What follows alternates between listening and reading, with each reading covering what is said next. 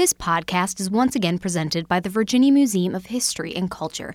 Journey through Virginia's rich history and discover hidden treasures. You can learn more at virginiahistory.org.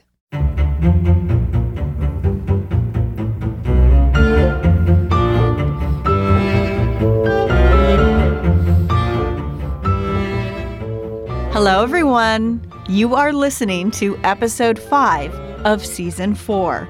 I'm your podcast host, Rachel DePompa, and I am so thankful to each and every one of you who continue to go on this journey with us. I love surprising you with all the different stories we have each week. You never know if we're going to talk about something from 1 year ago or 400 years ago. Isn't it great? Also, if you are on Instagram, follow our new page, How We Got Here VA. This week, we are going to make you think.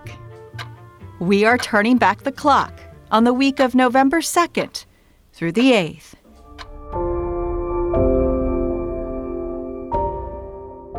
Let's take you back to middle school American history class.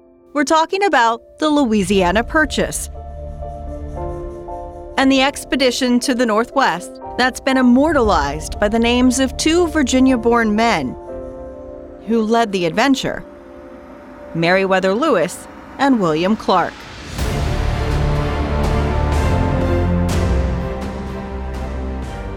Talk to students as two almost heroic figures in American lore.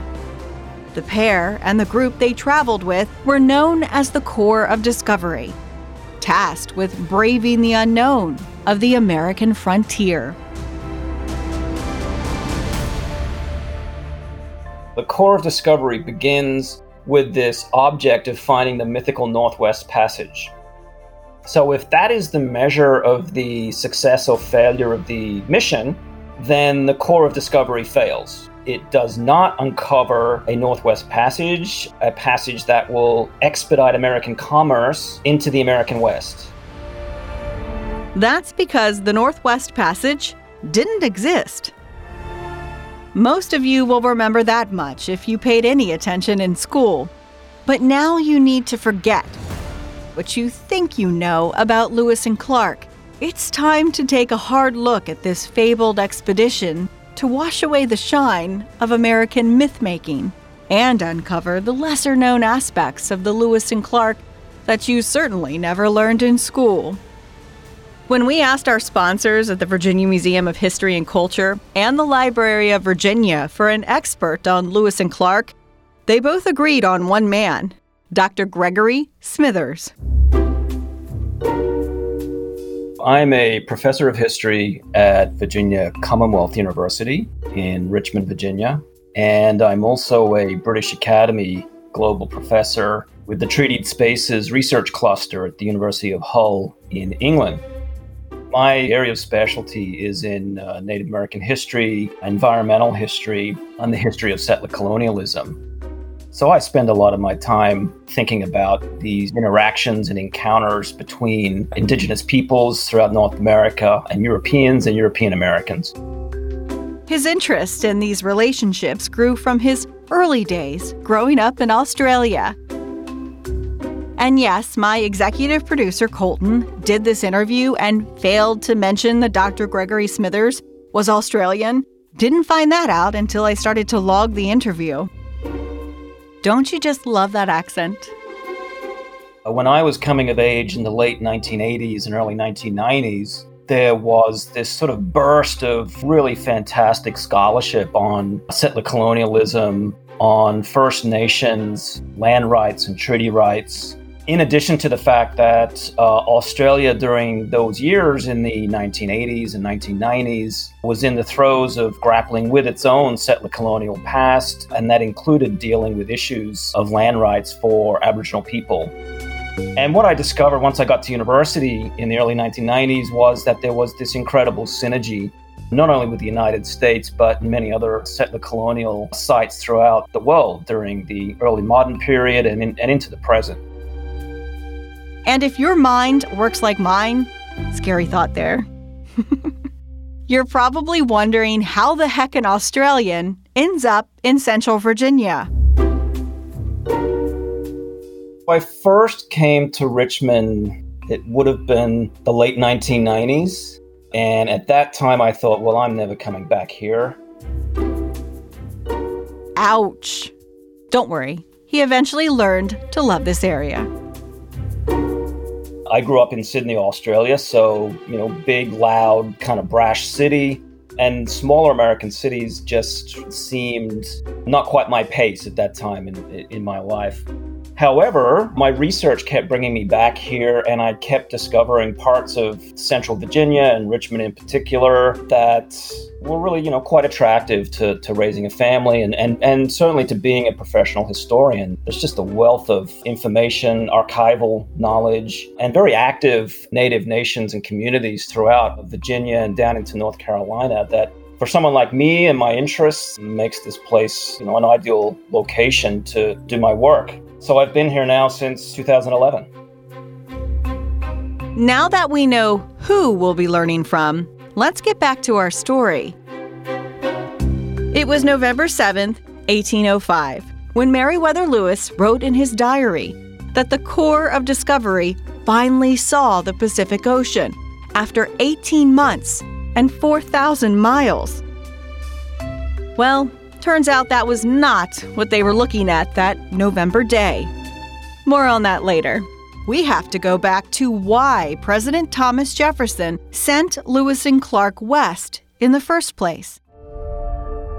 What you begin to see is a real acceleration in the interest of wealthy and landed Virginians wanting to expand into the frontiers of the American South and into what they would have understood as the West in the mid to late 18th century, which we would understand today as the Midwest, places like the Ohio River Valley, for example. And we're talking about family names like Jefferson, Washington, the Bowman family, both Lewis and Clark's families also very much interested in extending and speculating on land in the so-called Old West. And it's here where we begin to diverge from the traditional teachings in American classrooms, because this wasn't just an adventure to explore and settle land that was thought to be up for grabs.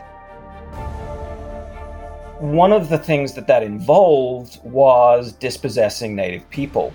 And they came to that work with a great deal of vigor. By the time the 7 Years' War ended in 1763, Virginians, like many other settler colonial Americans, European Americans, were of the opinion that Native people were sort of entrenched in their savagery, were prone to behaviors like theft and lying and deception. Their experiences on the frontier in places like Kentucky and in Ohio sort of confirmed that for them and gave them a sense that they themselves were under siege, that Native communities were laying siege to these honest, hardworking, brave frontiers people. And as I say, the Clark family was among those. One of William Clark's brothers was out in the Ohio Valley and made something of a name for himself beginning in 1789 and into the 1790s as an Indian killer. And that leads us to the turn of the century and Thomas Jefferson's first term as president in 1801, and why he was so eager to acquire the Louisiana Territory. Take that opportunity to then begin to, as they saw it, explore the American West so that they could open up these vast domains for commerce primarily, but ultimately, as Jefferson saw the American West, this would be the safety valve of the American Republic, of American democracy, where American settlers could go out into the frontiers and make wilderness spaces civilizations. But you could only begin to do that if you had knowledge of the landscapes, the waterscapes of the American West. And with that knowledge came power to transform these domains.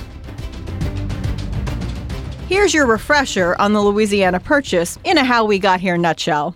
The U.S. paid France $15 million. Man, did the French get ripped off. and doubled its landmass with an area we now know as Louisiana, as well as more than 800,000 square miles to the north and west.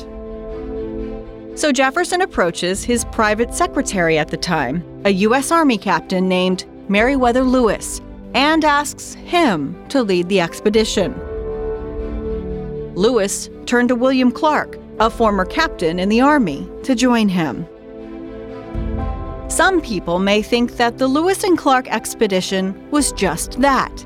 Two men who mapped out the West in search of the Northwest Passage, to live out President Thomas Jefferson's dream of learning more about the frontier and the land his government had just purchased for a staggering sum. Well, staggering for that time period. And that's part of the American legend, partners going out into the American West. And this is where the cowboy legend of the late 19th and early 20th century sort of comes from, is this legend that they have these rugged individualists going out there into the American West, blazing a path for American freedom and democracy. There are several things about that are worth noting. One is, not only is it not the case, but they're doing it with the backing and funding of the United States government. And when you think about it that way, it's easier to understand why men with knowledge of the West were chosen to accompany Lewis and Clark. They weren't going to be able to do it alone. So they take with them men who are experienced trappers and hunters, and that's important because you want individuals with those skills, because when supplies get low, you need to live off the land. So that's the first group of white men that are taken with them. The other are lower-ranking military officers, sergeants and captains. William Clark even brings along his slave named York.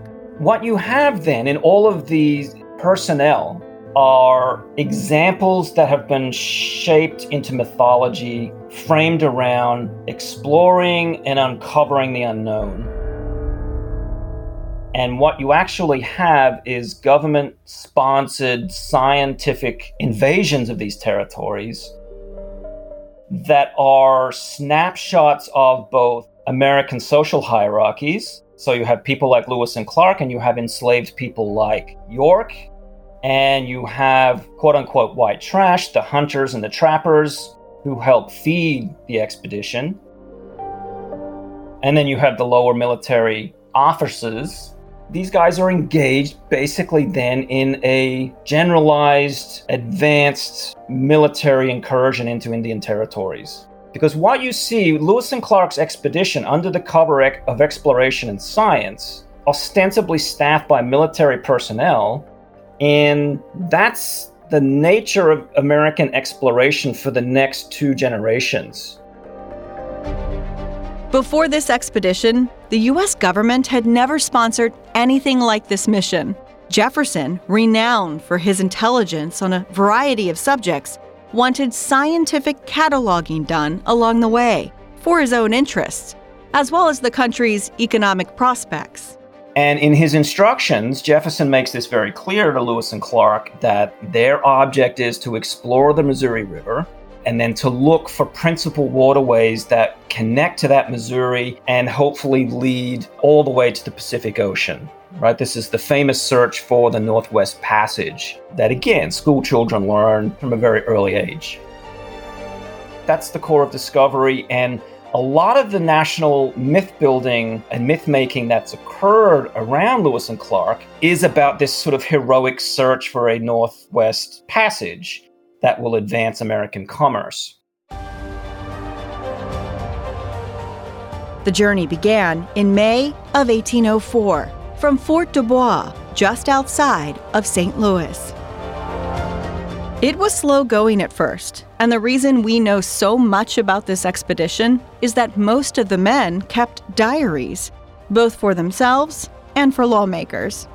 They're recording what they see, they're taking measurements of temperature and river flow, and they're recording their observations of plant and animal species. All of this is sort of to be cataloged so that American policymakers can ultimately ascertain how American colonialism can expand into this vast domain. Dr. Smithers says, based on the many diaries and journals, the biggest concern among this Corps of Discovery was Native Americans stealing their precious supplies. They perceived Native peoples as a pilfering set, to borrow a phrase from Lewis's journal. These are people who, they're beggars, they can't be trusted, they're cowards. These ideas had been sort of circulating in American culture for quite some time. Their first encounter with Native people occurred fairly early on, along the Missouri River. They encountered the Oto and Missouri Indians, and they spent some time with those communities before heading on to encounter farther west the Lakota peoples, who they referred to as the Yankton Sioux and the Teton Sioux. Many of the Lakota peoples had begun to have some experience with Europeans, just as Native peoples back east had started to get a read on these Europeans throughout the 18th century. And they were kind of shady characters, honestly. I mean, the Cherokee up through Tennessee and into their hunting grounds in Kentucky were often really leery of Europeans, particularly the Virginians, who they perceived as Uskaliski. That's a Cherokee word that means greedy. The Virginians were Uskaliski. Just as Lewis and Clark had their preconceived ideas or stereotypes of Native people, word of shady white men was spreading among Native tribes as well. We have European Americans perceiving Native Americans as thieves, prone to violence, constantly manipulating their appearance and identity and tricking unsuspecting settlers. What we see from the actual evidence is the opposite is the case. There's plenty of evidence written in the hand of both Lewis and Clark to suggest that it was Lewis and Clark and the men who accompanied them who were the ones doing the pilfering and the stealing and the thieving. We learn in one of the journals that the Corps of Discovery was looking for wood. It was scarce, and they finally find some that Native Americans clearly and carefully covered with rocks. So they just took it. These reports pop up again and again, the men saying they were justified in taking this stuff. We quote-unquote found it. No one was using it. It was just lying out. We found it, and we quote-unquote made use of it in a way that Native people weren't making use of it. And this is something that happens again and again. The sort of justification of the Corps' theft and doublespeak and their treachery throughout the 18 months. This treachery wasn't just carefully done behind the Native people's backs. Sometimes it was so brash and bold, it's hard to believe. One example of this is in March of 1806, Lewis is sort of at his wit's end with the Clatsop people, who are a Chinookan-speaking people in the Pacific Northwest. And he sort of, retires to his journal complaining that, they need a canoe. The Corps need a canoe, and the Clatsop people are asking too much. The price is just far too high for this canoe. So what he decides to do is that, we'll just take it from them. If they're not willing to trade equitably, as Lewis sees it, then we'll pinch the thing from them. Now, we do have to take some time to tell you about some of the supplies that this Corps of Discovery had with them that they didn't steal from Native tribes. And I guarantee this is not something you learned in school. Some of the stuff that's typically not part of the popular narrative, which is the vast pharmacopoeia that Lewis and Clark took with them on their journey west.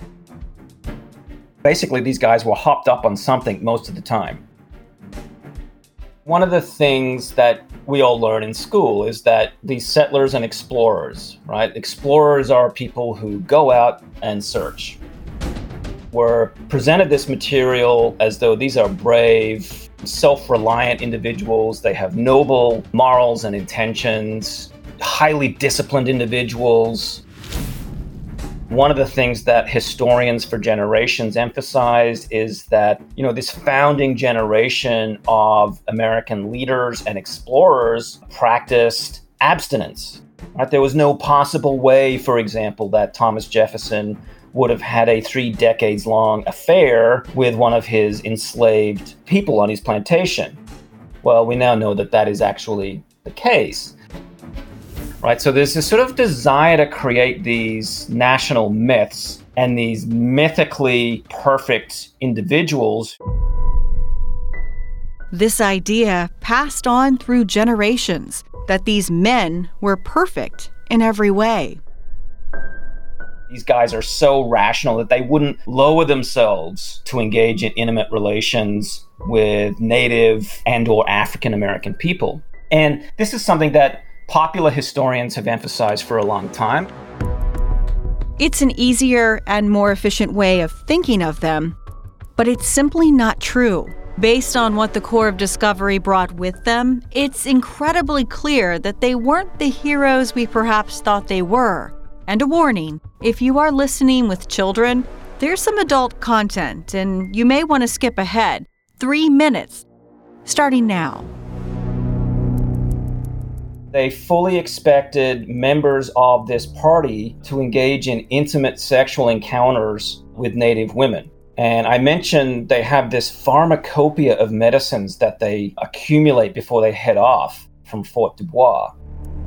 And the list is long. I mean, they have supplies of laudanum, which they use to treat things like coughs. They have supplies of opium to treat pain. They bring chamomile with them, which at the time was used to treat worms. And they have a very healthy supply of mercury, which is used to treat syphilis. Additionally, they bring along with them a healthy supply of penis syringes. And what they would do is they would use those syringes and fill them with mercury. And they also had salves that they would use also to treat men suffering from syphilis. And so they're prepared, right? They're prepared for these types of intimate encounters. On one hand, because they've got these stereotypes already existing in their head that many Native women are predisposed to this type of behavior. It's a very interesting psychology because what they're doing is they're sort of absolving themselves of all responsibility or historical agency for engaging in these behaviors. These stereotypes toward Native women are perhaps most evident in the diaries, using a word that is still considered extremely offensive. These ideas that all Native women are squaws, and that language punctuates every single member's journal who is a part of the Corps of Discovery, referring to Native women in the derogatory. Lewis and Clark have all of these attitudes that they bring with them to their expedition. Clark, for example, during that first winter, at the end of 1804, when they spend time in the Mandan village, he refers to nearby Arikara women as quote-unquote handsome squaws. There are numerous reports of quote-unquote amorous contact with Chinook damsels, as it's described in their diaries and journals.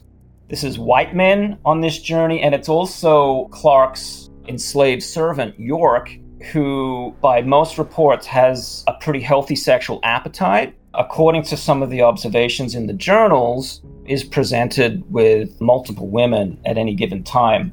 This stuff is common in the American West at the time, which is not to say that it's a positive or a good thing, but what it is to say is that Europeans were engaged in an economy of expansion and exploration that also involved manipulation and exploitation. If you skipped ahead, welcome back. This brings us to a How We Got Here rabbit hole concerning a possible child born from relations between Lewis and a Lakota woman. The other question I think that comes up about this relates to Lewis and Clark, and the famous sort of phrase about this is whether they themselves kept their buckskins buttoned up during the 18 months that they were away. There's no clear evidence that they did engage in intimate sexual relations with Native people. However, there are Lakota oral histories, and there is the gravesite of an individual by the name of Joseph Louis De Smet. Joseph Louis De Smet was born in 1805 and died in 1889.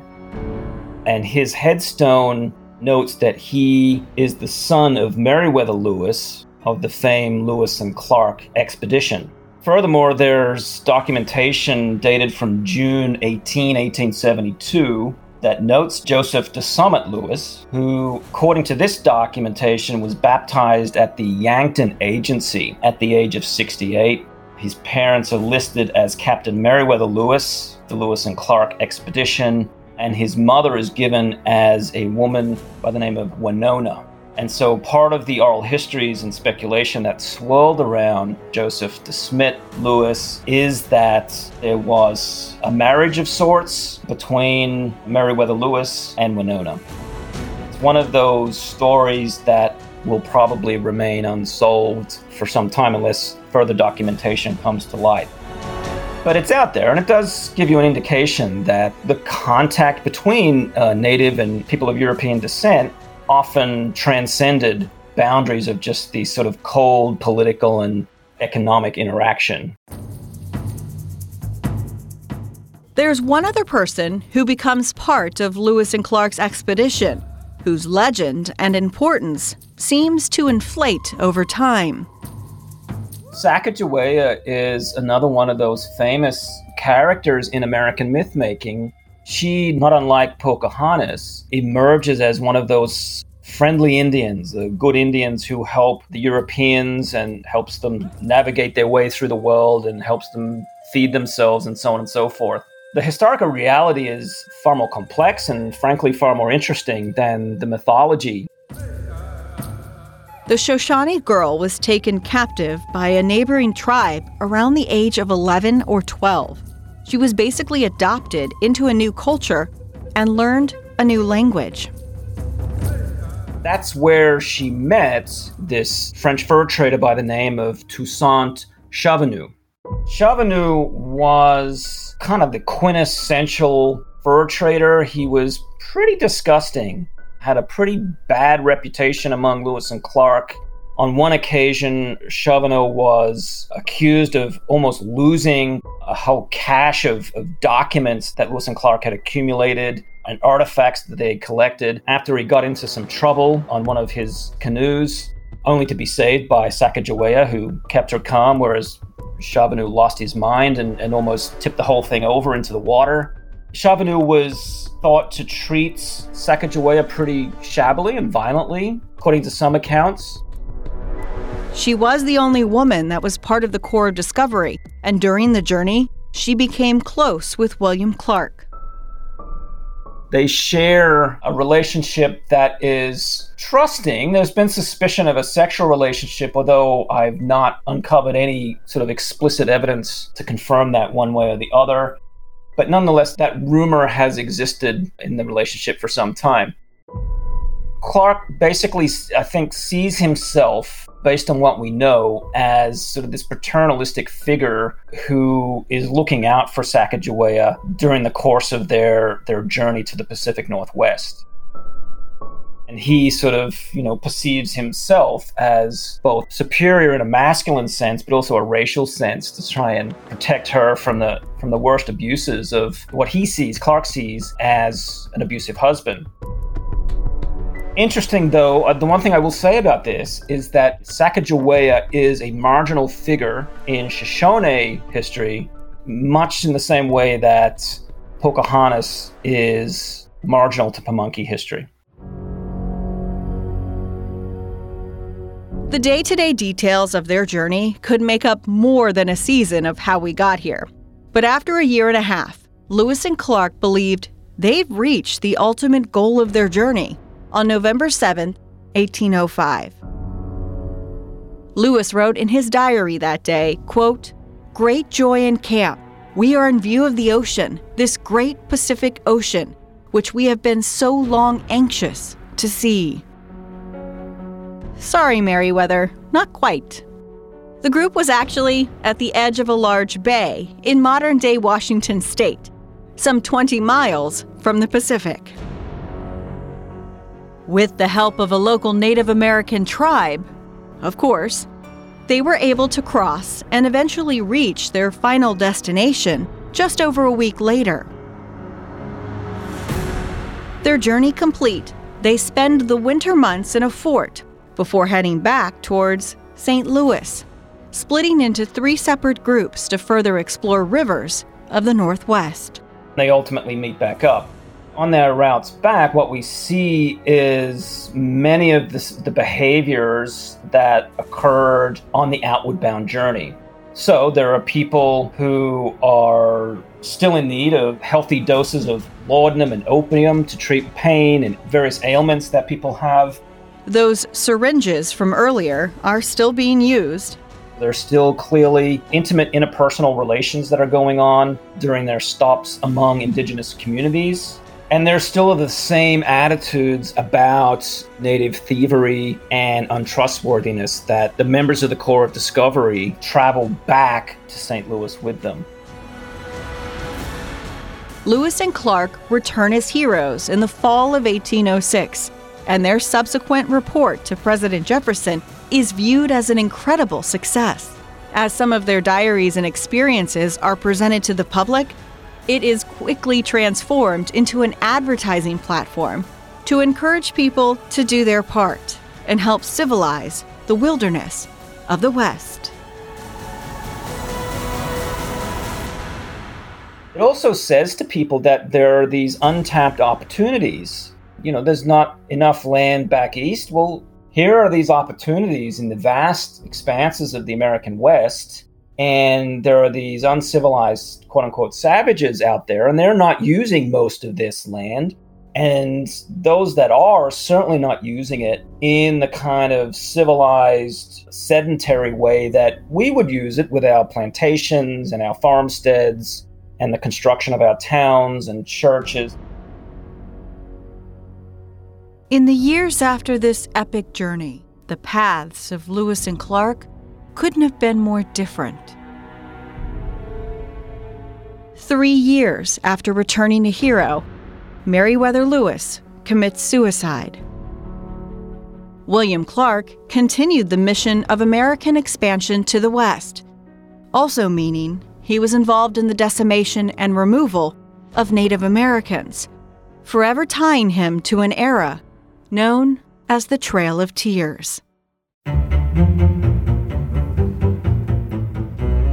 November 7th, 1805, Lewis and Clark believed they found the Pacific. What they saw wasn't what it appeared, much like their expedition.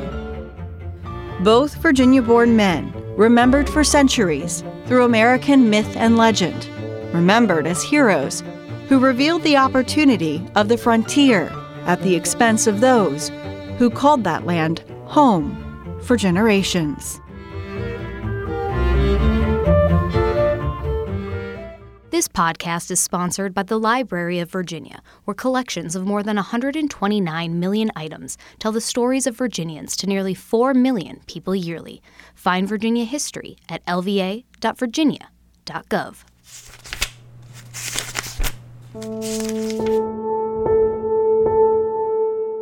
More than 70 Army recruits on their way to basic training in South Carolina, young men preparing for war, leave their homes in New Jersey, Pennsylvania, and Maryland for the final time in late 1961. They would not perish on the battlefield, instead meeting their demise in a patch of dense pine woods in central Virginia. Their final moments can only be described as a kind of excruciating torture, the eternal grasp of death, a moment of calm amid the chaos of being trapped inside a burning metal tube. November 8th, 1961, Imperial Airlines Flight 201/8 crashes trying to land at the modern-day Richmond International Airport, killing 74 recruits and 3 crew members. At the time, it was the deadliest plane crash in Virginia history and second deadliest in the history of the United States for a single civilian aircraft. For many of the passengers, it was their very first plane ride. Tickets weren't cheap in 1961. But because these boys were headed off to join the Army, Uncle Sam was picking up the tab. But in true Uncle Sam fashion, he was trying to cut corners and take the cheapest option, which at the time meant hiring what was known as a non-sched plane. Basically, these were tiny airline companies using war surplus planes that were sketchy at best. Non-sched comes from the fact they didn't have set schedules and waited to be hired, much like a taxi company. Because of the low prices, they often received government contracts. But this tragedy would reveal the horrific price of trying to pinch pennies in the skies. We need to take a moment to mention Selden Richardson, who wrote an article for the Shako Examiner website on this tragedy. It's one of the few pieces about the crash that goes into the kind of detail we love to bring you in every episode of How We Got Here. Let's go back to where this story began, in the early morning of November 8, 1961. The plan was for the plane to go from Columbia, South Carolina, to pick up recruits in New Jersey, Pennsylvania, and Maryland, before returning to the Palmetto State. The plane itself was known as a Constellation, or Connie. It was a vintage World War II design meant for long-range troop transport, but became useful for civilian flights later on because of its capacity. 4 propellers and their accompanying engines powered the aircraft into the skies. By the time of this ill-fated flight, the Connies weren't being used by major carriers anymore. But these non-sched airlines were going to get whatever they could out of the planes to maximize profits. There were 5 crew members on board Flight 201/8. A stewardess, a student training under Flight Engineer William Poythress, First Officer James Greenlee, and Captain Ronald Conway. Despite their titles, Greenlee and Conway were of equal rank, and this caused confusion when things started to go wrong. And that started shortly after the final batch of recruits were picked up from Baltimore, as the plane began its journey back to South Carolina under the darkness of night. Fuel pressure began to drop in Engine 3. Flight Engineer Poythress tried to correct it by adjusting the fuel flow. Amid the panic, mass miscommunication between crew members as they tried to figure out what was going on. Suddenly, Engine 3 died, and then Engine 4 followed. The crew frantically tried to restart both, to no avail. You can imagine that for many of the Army recruits on board, they had to know something was going wrong. These propeller engines were loud. So to suddenly hear nothing from one side of the plane had to be disconcerting. Remember, most of these young men had never flown in a plane before. Captain Conway knew he had to make an emergency landing, and the closest runway was Richmond's Byrd Field, what is now Richmond International Airport. At this point, it appeared the plane would avoid tragedy, become a blip in the history of flight that would soon be forgotten. But as Flight 201/8 descended toward the lights on the ground, the crew realized they were coming in too high. They would need to make another pass to land safely. But as Captain Conway pulled the plane up to try again, engine number 1 stalled, leaving a lone propeller and its engine to do the job of 4. It wasn't enough. Soon, pine branches began flying by the windshield. The plane skimmed the tops of the tallest trees before the loss of momentum became too much. Less than a mile from the airport, right off Charles City Road, the plane hit the ground and exploded. The airport sent rescue units. Members of the National Guard responded.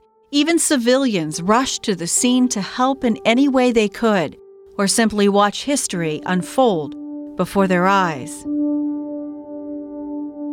The first thing many of them saw had to offer some relief: 2 men running from the crash site to escape the flames.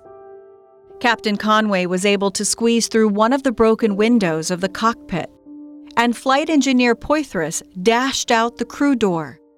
The onlookers' initial relief soon turned into a dire depression.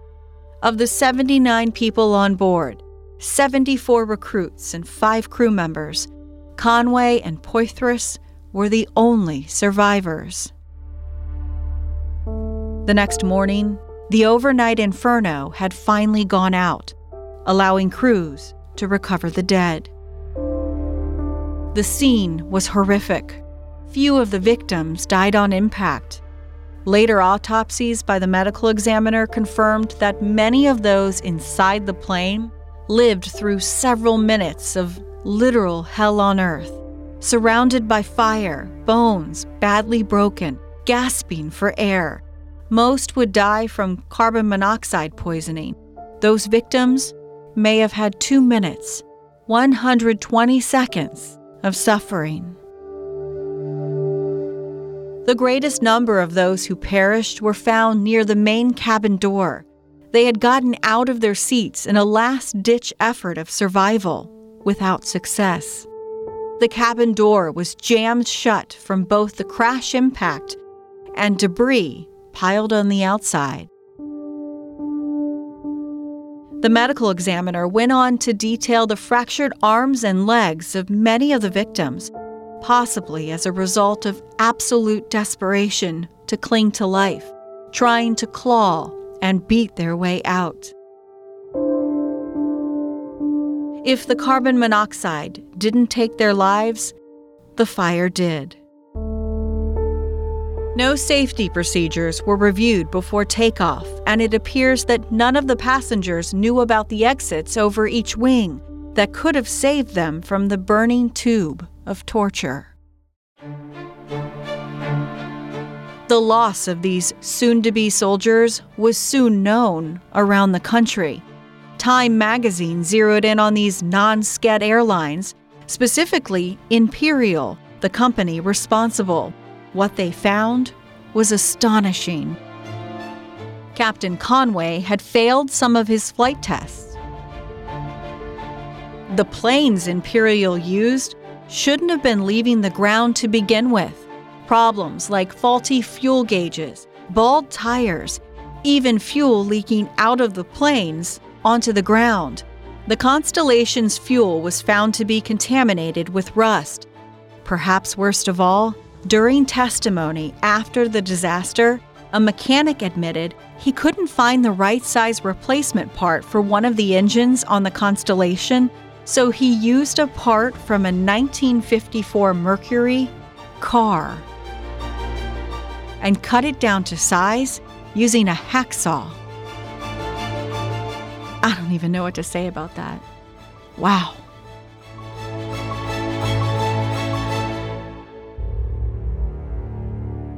A 4-week investigation by the Civil Aeronautics Board blamed several factors for the crash, including poor airline management, substandard maintenance, and crew error, mainly the miscommunication and confusion over some commands that were apparently given and then rescinded in the midst of the panic. The crash even led to congressional hearings and stricter standards. the military would eventually stop using low-budget commercial carriers. Imperial went out of business. November 8th, 1961. In the middle of the night, less than a mile from safety, more than 70 Army recruits would die in Central Virginia because of incompetence and greed.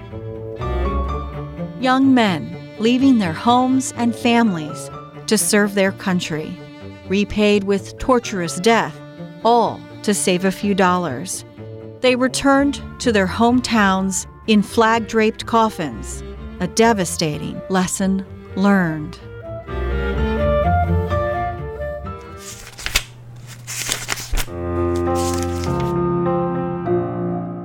Voting is a civic duty, a right, and many would say an honor. It's what democracies do. It's what makes us Americans. And voting for a president is largely looked upon as the highest of those honors, deciding who will lead our nation. But what happens when you are a nation divided? Not politically, but truly divided. I mean, split in two. One side just up and leaving. Arguably, one of the most important events in American history is the American Civil War. It resulted in the emancipation of 4 million people who had been held in bondage. The American Civil War also cemented the fact that we were one nation, indivisible. This history is incredibly important to understand how we got to where we are today. And how we got here was cemented with a presidential election for the Confederate States of America. November 6, 1861, the Confederacy votes and confirms moderate Jefferson Davis for a 6-year term as its leader. 6 years, not 4. They wanted the president to not have to spend his entire term trying to run for re-election, or to be even beholden to the idea of running for re-election. And so the President of the Confederate States of America could be elected to one 6-year term and not ever run again. And if you recognize that voice, it's because this is the man who told us all about the manhunt for John Wilkes Booth back in Season 3. I'm Andy Talkov, and I'm the Senior Director for Curatorial Affairs at the Virginia Museum of History and Culture. We are super excited to have you back on the podcast. Thank you. So we hope you enjoyed your first time around. I did. I'm really excited to be back. This is a great series. I'm really looking forward to telling this story today. The story of how Jefferson Davis became president of this newfound rebellion. He certainly didn't start out wanting the job. Jefferson Davis actually hoped that his provincial presidency would be just that. It would be provincial. I mean, Jefferson Davis was very reluctant to take the job in the beginning, although he was a statesman who believed in service. So when asked, he agreed to serve.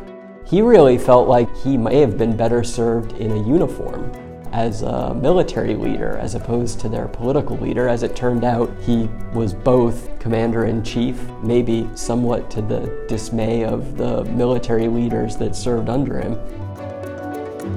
In fact, one of the reasons Davis seemed like a logical choice was that he had a military background.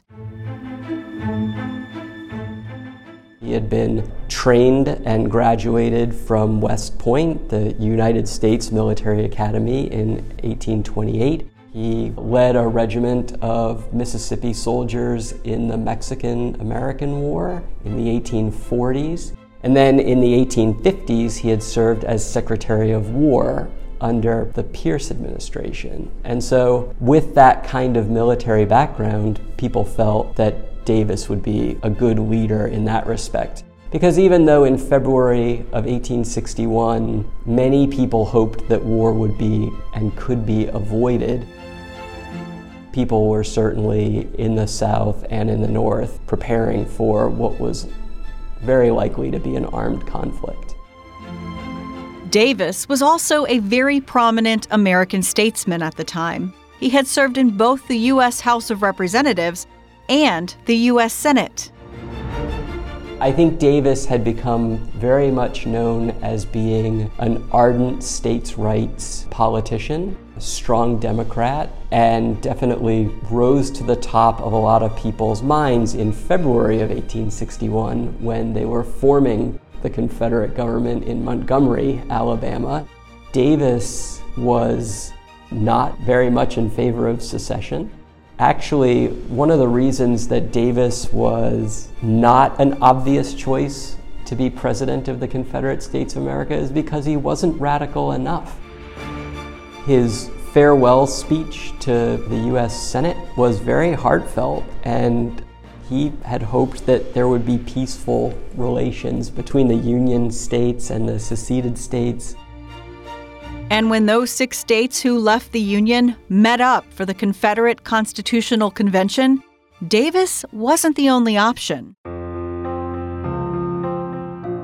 There were a few other prominent secessionists who were also being considered, but I think that one of the things that happened during the convention was that it was felt that a fire eater, which is what the term in the 1860s was for a ardent secessionist. Fire eater. Fire eater. That they would be too polarizing to lead the entire Confederacy. They would be too radical. I mean, ironically enough, this is oftentimes referred to as the Revolution of 1860, 1861. And it takes radicals to start a revolution. But oftentimes, once a revolution has moved into the phase where they're starting to organize, it's moderates who come to lead, because moderates in general are able to sort of bring the two extremes together. And there was something else to consider here: why you would need a moderate. The Confederacy in February of 1861 still didn't have Virginia. Everybody in Montgomery, everyone forming the Confederate government, understood that in reality, if the Confederacy was going to be successful in gaining and maintaining their independence, the Upper South, meaning Virginia, North Carolina, Tennessee, Arkansas, these places were necessary to be brought in, and no place in their minds was more important than Virginia. Virginia was the most populous of what would ultimately become the Confederate States of America. Virginia was the most industrialized, and Virginia was at the border, or what would become the border of primarily the slave states and the non-slave states.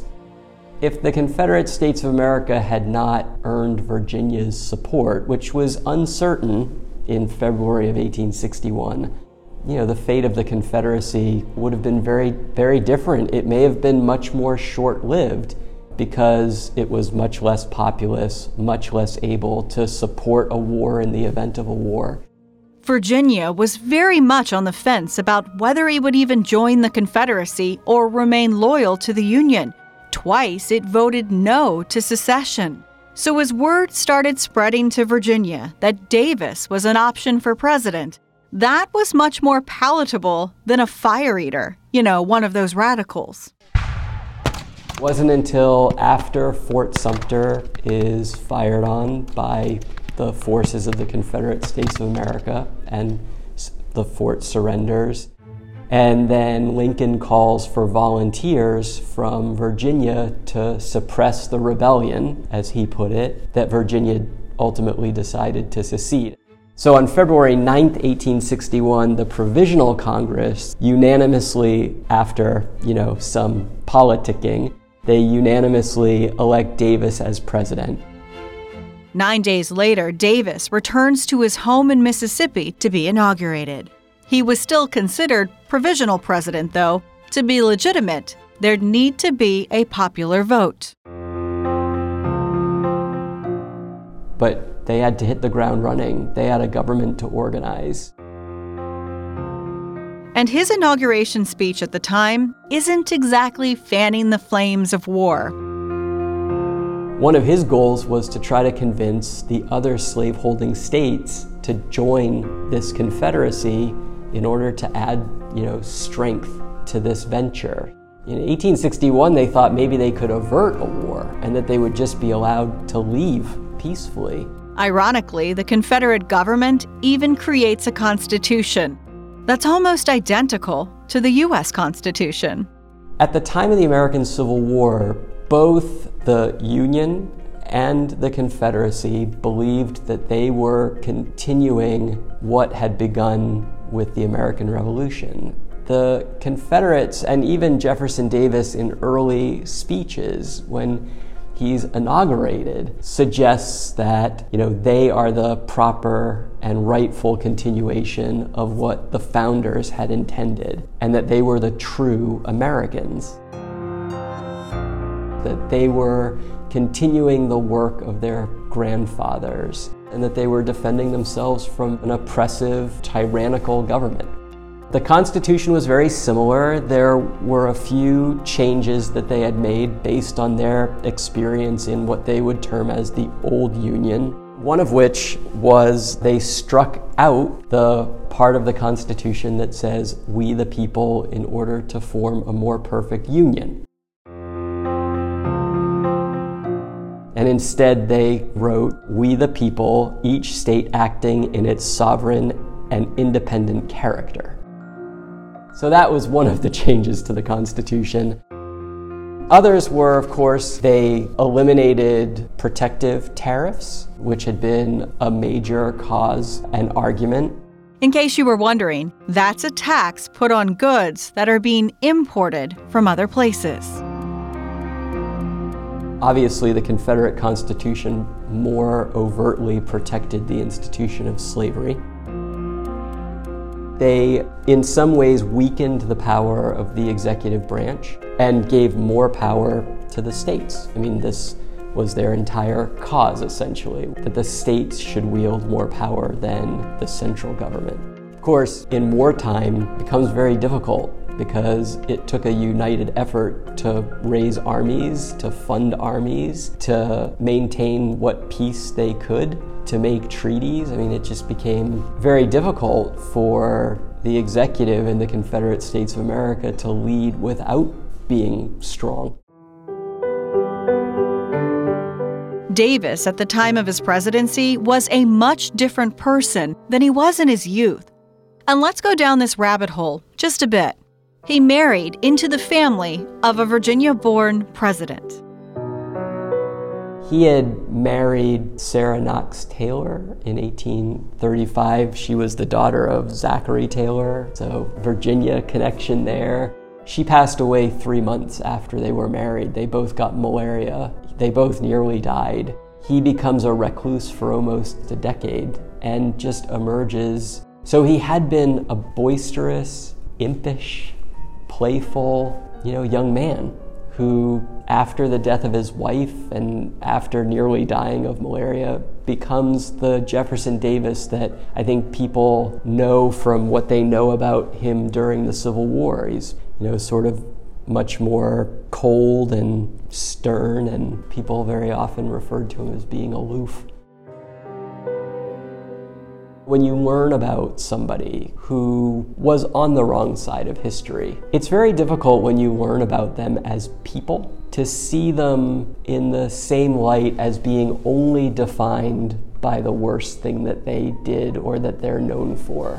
I really think that that's something that, as we sort of reimagine what our historical landscape is going to look like, as we reinterpret our history, I really do hope that we don't lose our ability to be empathetic.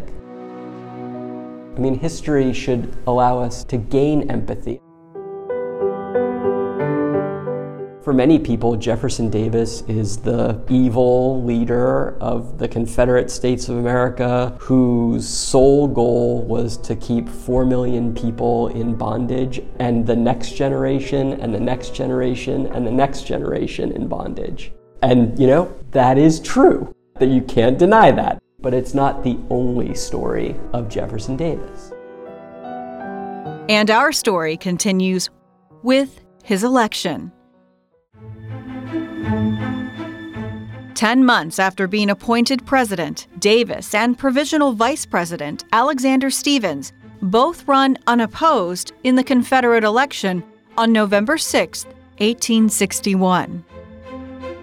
That made it official, and then the inauguration wouldn't be until February 22nd of 1862.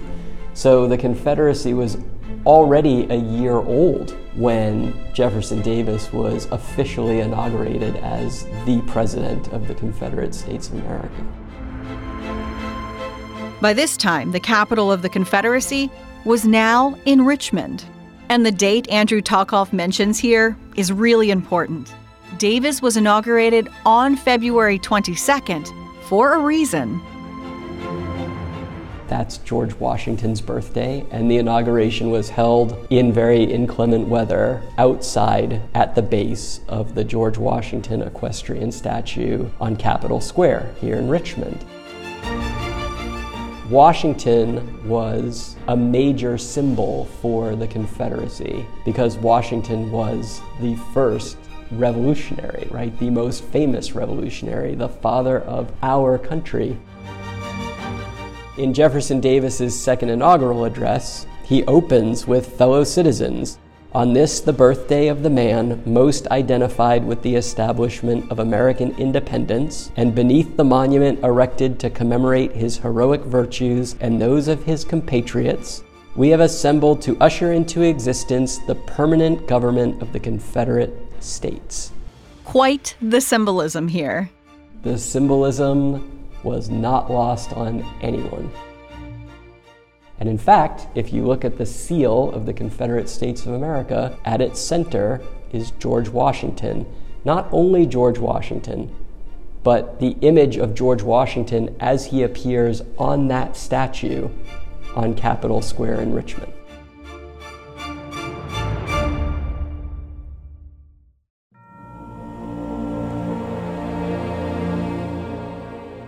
Davis himself would eventually be immortalized with the statue in the former Confederate capital.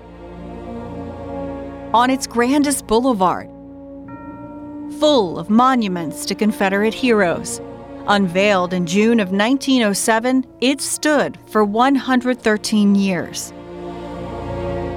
Until June 11, 2020, when the bronze Davis smashed the cobblestone of Monument Avenue, toppled by protesters in the midst of their own revolution against systemic racism. While his statue may be gone and coming down in communities all around our nation, his story doesn't go away. Jefferson Davis is an important part of that story as the head of a movement that would have divided the United States into two or more. I mean, you really don't know. Had the Confederate States of America been allowed to secede from the United States and had not been brought back by defeat in war and through Reconstruction, I mean, we could look a lot more like Europe today. Jefferson Davis, it's important to know his story. In the history of American politics and the history of our country, this is an important chapter. Davis is also important because that chapter doesn't end in 1865. The next century is spent with our country struggling with what role African Americans would play in the history of our nation after emancipation. Confederate memory continued. White supremacy continued. Racism continues. Jefferson Davis is one part of that story, It's difficult to understand that story without understanding the history of the Confederacy, the history of Jefferson Davis. Should Jefferson Davis be memorialized in public spaces is a question that is being determined today. I think right now people believe that public celebration, public memorialization of symbols of the Confederacy do not represent the nation that we are and the nation that we want to be.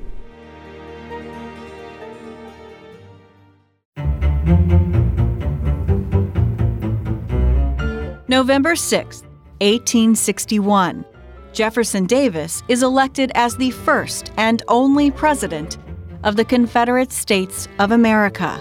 His entire presidency plagued with war. It ended when the government he led fled Richmond. The Confederacy crumbled. The United States made whole again. Though the cracks of division, a scar still visible today. This podcast is recorded by WWBT NBC 12 in Richmond, Virginia. This week, instead of thanking digital director Kate Albright, I think she should really thank me. I feel like she's looking for a slow clap here, guys. Should we give her a slow clap?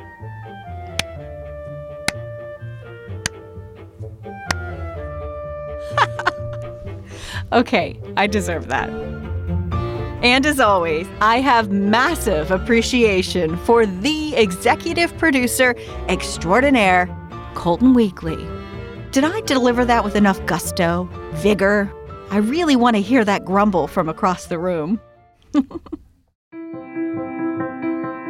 And thank you to associate producer Sam Maneri. She created our beautiful How We Got Here VA Instagram page, and she really wants you to like us and find us.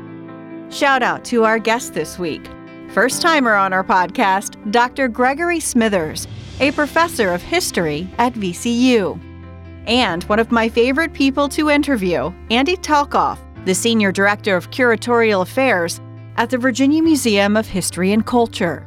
Next week, on Episode 6, the fight in Virginia to give women the right to vote. I think it's fair to say that Virginia women would not have gotten the right to vote if it were not thanks to the men in 36 other states. A 72-year, three-generation battle that came down to one vote. When people asked him why he did it, he just said, I think a boy's best choice is always to follow the advice of his mother. You cannot write a better story than this. Plus, history is a wonderful way of understanding us, the human race, past, present, and future. The day the Angel of the Confederacy is born, and the title she was given that's still debated to this day. There was a lot of mystery, in other words, surrounding what is no doubt one of the most famous documents of its kind in Confederate lore. And about 20 young men from around the Commonwealth of Virginia arrived to take on this new task that was an experiment. No one really knew how it would go, whether it would be successful, whether it would fail. The founding of the Virginia Military Institute. Learn all about its military battle to survive the Civil War. There's never been a time before or since where a student body has, under its own command, been engaged in combat in that manner. That's next week on Episode 6.